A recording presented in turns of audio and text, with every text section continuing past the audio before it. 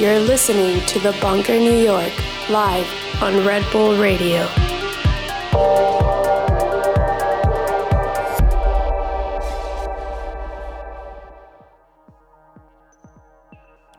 Hello, you're listening to The Bunker, New York on Red Bull Radio. I'm your host, Brian Kasnick, and today my special guest is Blacklauren. He's going to be playing us music throughout the show. We're going to take a break in the middle to chat with him for a while, but right now we're going to get straight into the mix with Blacklauren. You're listening to The Bunker, New York on Red Bull Radio.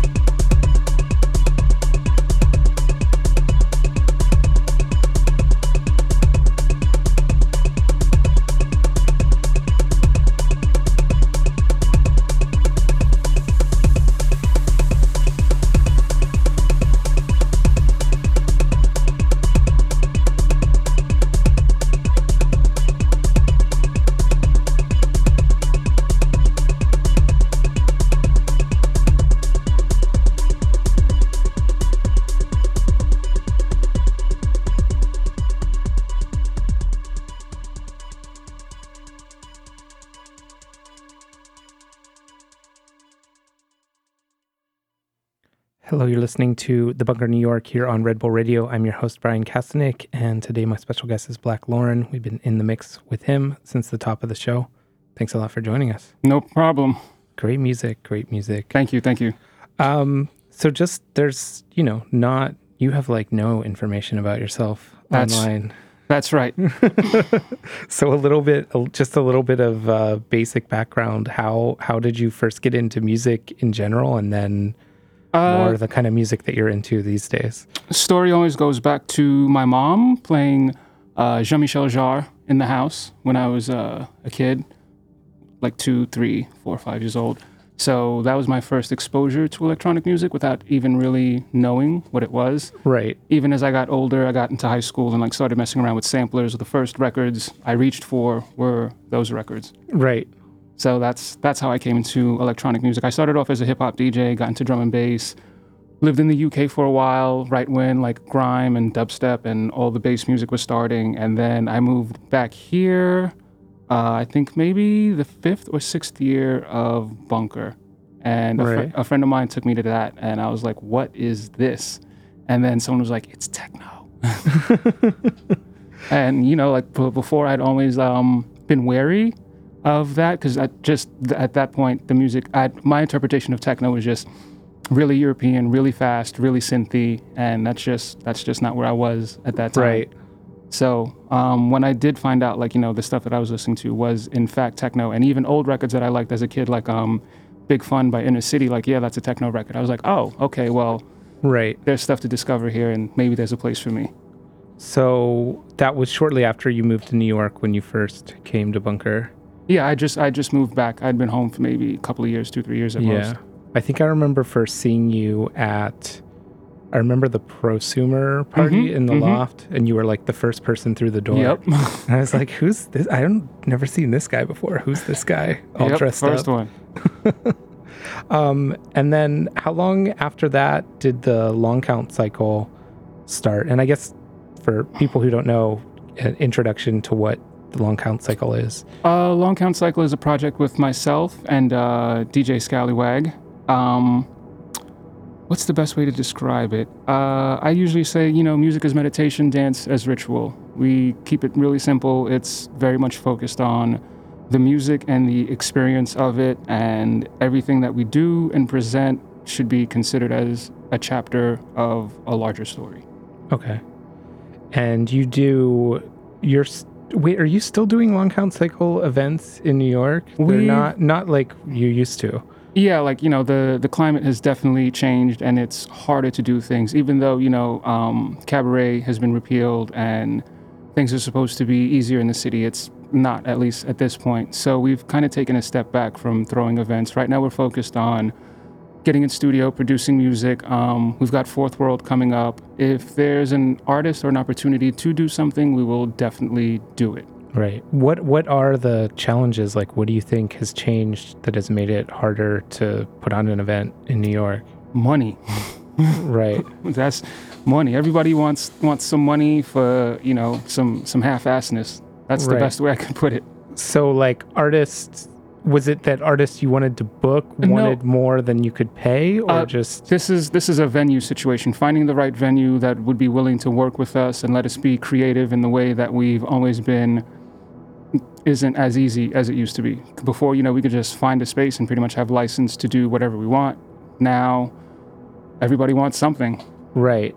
Well, I remember the early parties in Bossa, and I feel like when you guys were doing the Bossa parties and Analog Soul and a lot of other people that are much bigger artists now, that feels like it was, not that it's not a special era at Bossa now, but that one seemed especially, I don't know, important. So maybe speak about what it was like being involved in that community. We were expecting to fail by the third party. We were really surprised to get that opportunity, because the stuff we had been doing before, and it wasn't just Zach and myself, it was a whole collective of us. The stuff we had been doing before, just it was hit or miss. That's the best way to describe it. So when Bossa came along, I went to the opening night and I was like, I think we can do something here.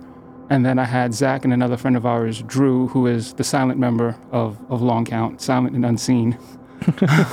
I had those two go down there, check it out, and we got the opportunity, and we threw our first party with Anthony Parasol, and it was a good and decent party. You know, it wasn't a flop by far. Like, I was quite surprised by the night. And then John gave us another opportunity, and then another one, and another one, and another one. And by the sixth one, I was like, okay, I think we got something here. Right. So yeah, but no, definitely back then, it always felt like really special, you know. I'm just having flashbacks right now. Yeah, I feel like so just much that came out of that era is just like really defining what's happening in New York right now in a way. Yeah, definitely. Even myself as a producer, like a lot of the things I learned was being able to go to Bossa and see someone, you know, play their instruments, like be creative in a way that, you know, I don't normally get to see. And, you know, that was very much a big help just creatively and artistically, let alone forming like friendships and building community. Yeah, I mean, I think the community thing is a big, I mean, what was the techno community when Bossa opened? Like, we had the Bunker, which of course is a community, but beyond that, what was happening? Like, it really... When Public Assembly was getting ready to close, I was just like, what now?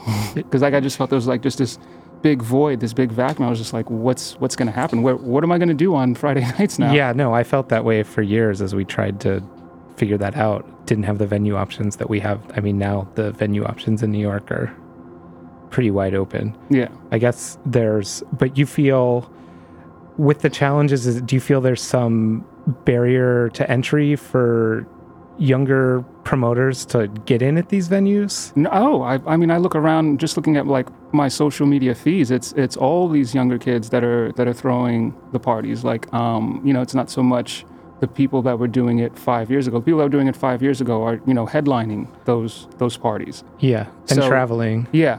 So, you know, I think for us, again, because we're very, you know, we're very curated. Like, we focus a lot on every aspect of what the event is going to be. And if we can't get everything, then, you know, it doesn't make sense to do it. Because every time we do something, you know, that next day, that feeling of gratitude, not just amongst ourselves, but like, you know, when those messages and those DMs start coming in, people are really, really happy with what we've done, then yeah, you know, all that effort and headbanging was worth it. Right. Then what, if you want to talk about it, like what happened at the end of the Bossa residency? Why was it just not a good fit anymore? No, not even that. That was a great time. What happened? That was around 2015. Like, we started traveling. We were in Japan. We were still throwing, you know, parties outside on a larger venue. We'd kind of felt that, you know, we grew up. Like, Bossa was an amazing stepping stone, and it allowed us to do a lot. And, you know, by that point, it was just like, we cannot fit 700 people inside of Bossa. No, you definitely cannot. And that was really it. It was just like, you know, we'd love Bossa's always home. And, you know, any opportunity to do something there is wonderful. But, you know, if 700 people want to come to a long count party, we want to make sure they all can attend. Right. So just hard to find a space that you like where you can make that happen. Yeah. Financially and otherwise. Yeah. I mean, it is tough out there. You mentioned just in passing going to Japan, but I wanted to talk about that for a bit because you guys, I feel like it was pretty early on. I don't know how many years it was into the long count cycle when you were invited to go to Rural in Japan. Oh, right away. We were both surprised. And it kind of happened. Story behind that, at least for me, was I had just left my engineering job. And it was at one of those points where I was just like, either I leave this job now or, you know, I go back to work January 1st, 2015 and be a regular dude, work a 9 to 5, get the house, the picket fence, the whole thing. So I was really at a crossroads. So, you know, you had asked us to do the podcast for you. Right. Which we did. I remember that. And that's really what started the ball rolling. So I'm not sure who heard it over there, but people heard it over there and the emails came in. And then we played Bunker for You in March, which was a dream come true for us. Like, we had always wanted to play that event as individual artists, and then to get the opportunity to play it collectively was just like wonderful. I don't know if you remember, like, I invited my parents. Like, no, I totally remember that. It was you guys were in Bad Room with Analog Soul, right? Yeah. I can't remember what was in Good Room that night. Do you remember? I don't. But it was a special night nonetheless. So after that, we started going to Japan. Meeting people that we had always admired from afar, and just getting that real techno DJ traveling experience. So that was dope. And then we came back with a bunch of parties to do. I had an EP out on Lost Soul at that time. So, like a lot of things started happening for us really early out the gate. So it was just like a lot of things coming at us and trying to balance and make sense of all that. Well, it's great that happened that soon. That's a good story. That doesn't always happen. No. Maybe speak a little bit about, I know you've been involved with Sustained Release since the first year, right? Mm-hmm. Like you and Zach were doing production and you played, and now are you guys considered resident DJs of Sustained? At one time, yes. I mean, for us, that chapter has ended. Okay. It was a wonderful run, and like nothing lasts forever. We right now, we'd like to play international festivals, Organic, Parallel in Spain, like all these other events that are suited to our sound. Yeah, those would be two perfect ones, honestly. And we definitely want to go back to rural. Labyrinth would be great. We just want to do other things. I don't want to say bigger things, but we just want to do other things, and it feels like now is the right time to do it. Yeah. And speaking to that, like the kind of music you play, we were talking off mic earlier, I feel like it's not the only kind of techno I like, but I really like this kind of deep, heady, slower techno that feels like it was all the rage in New York, I guess like around the time the Long Count cycle was starting. Yeah. And it feels like, I wouldn't say that it's not popular or I don't get a response when I book these DJs, but it doesn't seem like all in all what's happening in New York right now. Or if you've had any thoughts on like what changed or... I'm not sure what changed. Everything I played in the first hour, I made. Oh, very cool. I didn't realize that. So the reasoning behind that was everything I played was a demo submission I've made in the last year to year and a half. And they're all sitting on somebody's shelf right now. Like planned for release? Or Yeah. All that shit is planned for release, and it's all sitting on somebody's shelf. And, that shit gets kind of frustrating. So, that was my way of saying like, yo, my shit is dope and it should be out. Whether you want to put it out or not, it's going to happen. And there's no love lost, no bad blood, no beef, but I'm just going to take the opportunity to do it myself. And I have some things in play, and if they all work out, then that's going to happen. And, the people are going to get this music. I really don't go out much anymore because I feel like, the music has become faster. And like I'd said before, like that was something that had always kept me away from it. Even though I do understand, back in Detroit, mid 90s, late 90s, like it was that speed. And there's some great records at that tempo. But oh yeah, and I can enjoy music at that tempo, of course. I can't do 12 hours of it. Yeah. So, I'm old. I don't look it, but I'm old. Yeah, no, I feel like at least in my experience going to parties, a lot of events in New York seem to have lost the traditional arc. And like you said, Long Count cycle's really into this storytelling. Yes. And it's just kind of like everybody from 10 o'clock until 6 a.m. or 8 a.m., like everybody plays the headlining set. Nobody wants to bring it down at the end. Nobody wants to bring it up. It's just... Nope. And it's funny you say that. Like I remember even a few years ago, like there were so many blog posts and magazine articles about, the importance of the opening DJ and being a good opening DJ. And those things, like, I was the when we were doing those bossa parties, I was the opening DJ. And I took that responsibility seriously. Like, these people are coming out on a Friday night. There's so many other things that they could be doing. They're coming, to our event. And I want to make sure that from the minute they walk in until the headliner or whoever actually does come up, that they're comfortable and they're ready for it. And, like you said, I've walked into places 9:30, 9:45 sometimes, and it's just whistle, whistle, whistle, whistle, whistle. And it's like, oh, okay, cool. Like weird flex, but okay. Yeah. It's like people want to come in, get their first drink, talk to their friends, like settle in. Yeah. Like I'm not ready to get into it as soon as I walk into the door. And I think, again, it's not to put down or take away from anyone, but, you know, a lot of these people are younger. And I do remember being younger and being like, damn, why can't I play at midnight? Or like, all right, well, fuck it. I know I'm playing first, but shit, I'm going to play this and I'm going to play that. Yeah, that like, seems, that's what happens a lot. Just having and wanting that. But, you know, like I said, having, you know, older and more experienced DJs give me that wisdom, not just me personally, but again, like through articles and blog posts, just put that out there. You know, I definitely took heed to that. Right. So, well, I was going to ask you about your production, but you've gone over most of what you've worked on or been working on. Were you suggesting that you're going to start a label to put out your own music, or? I because I can't give away, I don't know if I can or can't. I don't want to give away so many details. I'm just going to say it's an opportunity. Yeah.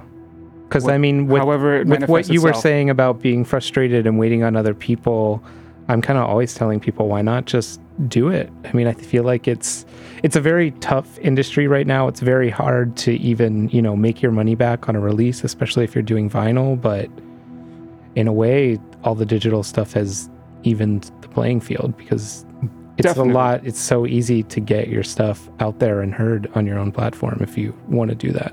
Definitely. When my Lost Soul EP came out, what I had done was taken all the tracks that were scrapped. I took those and made a release out of that, put it on Bandcamp, put it for free. It did well. Like, I still get an email like, hey, somebody bought this. So, you know, like, I can definitely do that, but I feel I may have more support from a bigger institution. Yeah, I mean, that's the counter argument. I know people give me music for the bunker that they could put out themselves, but it's like there's a more established, bigger platform that can reach more ears. So there's a really good argument for that as well. What else should we talk about? Fashion. Fashion seems to be a really important part of your life, especially, yes. I would say, compared to other dudes in the techno scene. Yeah. Just wondering, like, where does this come from and why is it important to you? Again, it comes from my mom, like, very early on. As a child, like, I didn't understand, and it didn't come to me until, like, as an adult. But the way she would dress me, like the colors she would dress me, and I'd just be like, oh my God, I hate this. But then I would look back at pictures and I'm like, oh, I'm killing it. Looking fly. Holy shit, thank you, Mom. But, I'm very much introverted. Like, I still consider myself a shy person. And there became a point in my life where once I started really paying attention to the way that I dressed, I didn't necessarily have to start a conversation or break the ice with anyone, because they would come and speak to me based on what I was wearing. And, that made it easier. So once I saw and noticed that, I just stuck to it. And it, crossed over to pretty much every other area of my life, like taking care and pride into the way I dress. It goes, I make my bed and vacuum every day. Like, I wash the goddamn dishes every day. There's laundry to be done at my house and folded and ironed every day. And like, they're not chores. Like, doing them is very therapeutic, very meditative for me. And it kind of gives me like an order to my day and everything that I'm doing. And the clothes just reflect that. Like, I've always felt that, who I am on the inside wasn't being reflected on the outside. So that's where the clothes came in. Yeah. And we're pretty far into this year and we still haven't gotten the okay to wear shorts. I mean, I'm looking at you. I knew you were going there. All right, let's settle this. Shorts. A lot of you are season jumpers. That's the name of it. You're season jumpers. It gets, 55, 65 degrees, and I understand, like, it was a hard winter, and, like, shit sucked, and there was snow and rain and wind and all that, and, the first slightly warm day, like, you want to celebrate that. I feel you. It's not a fucking shorts day. And this is what I mean by that. Shorts day is from whenever you wake up, no matter what time. Doesn't matter, morning, afternoon, night, no matter what time. If you can't put on shorts from the minute you wake up till the next 24 hours, a whole entire 24 hours, it ain't a shorts day, my friend. Yeah. Shorts afternoon, shorts morning, maybe shorts hour, but not a shorts day. And that's all that I'm saying. I'm looking out for all of you, because I'm just sick and tired of like going outside and seeing people suffer because of the weather. And it's like, yo, it's 2019. Like, you live in an apartment, you have Wi-Fi, a smartphone, like, you can check the weather. You know what cold feels like. You know when it's cold. So why would you think like, oh, I'm gonna throw these shorts on? Fuck out of here. The classic example is just like the smoking area outside of a party at 3 a.m. in May. People just shorts and the fucking flip flops. That was great at 3 p.m., wasn't it? Yeah, but now it's like 3 a.m. or even sometimes like I see women walking down the street and they're doing the clinch, like, and it's like, oh, come on, sweetie, you knew better. Like, you left the house cute, but now doing the clinch, all that cuteness is gone. All right. Well, with that, we've still got a lot more time here for you to play more music. Are you going to keep playing more of your productions, or are you going to play some other stuff now? No, it's time to switch it up. Okay, cool. So looking forward to the second set. We've been in conversation with Blacklauren here, and we're going to get into the mix for the rest of the show. You're listening to The Bunker New York on Red Bull Radio.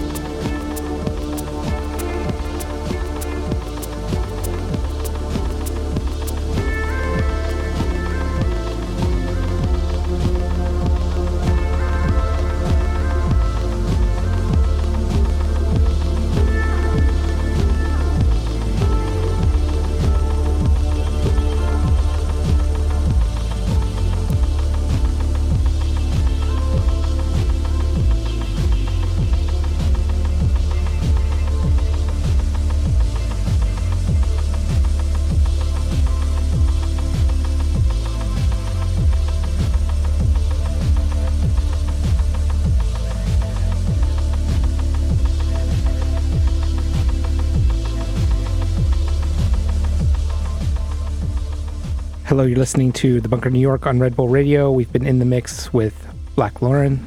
Thanks so much for coming in. You're welcome. Playing great music. Yeah, that's it. Thanks a lot for listening. This has been The Bunker New York on Red Bull Radio.